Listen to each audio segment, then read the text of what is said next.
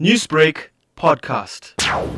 The Zondo Commission of Inquiry had made an application to the Constitutional Court to hear a matter relating to Mr. Zuma's failure to comply with the summons issued to him, as well as the order of the Constitutional Court that was handed down in January of this year. Mr. Zuma failed to appear before the Zondo Commission, and this application to the Constitutional Court is for the contempt of court proceedings that follow from that failure to comply with the order of the court. Now take us through the matter being set down for later this month. The matter was of an urgent nature, and the Constitutional Court agreed to hear the matter on an urgent basis, and has set down the 25th of March as the date on which the hearing will take place. The Commission will be required to present its case to the court on that date, and Mr. Zuma, if he chooses to oppose this matter, it will also be required to appear. The court has also, in its directions issued today, set down various dates for the submission of replying papers by Mr. Zuma and his legal team,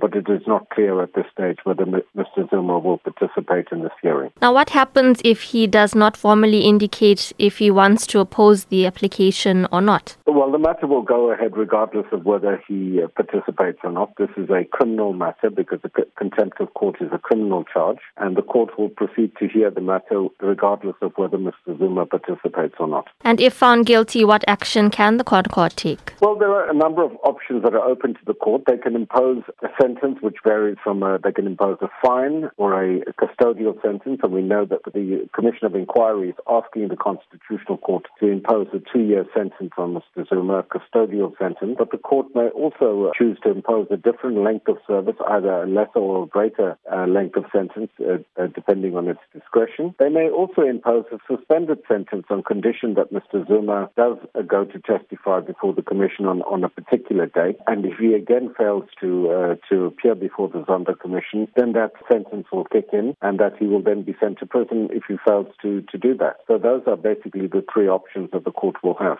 Newsbreak, Lotus FM, powered by SABC News.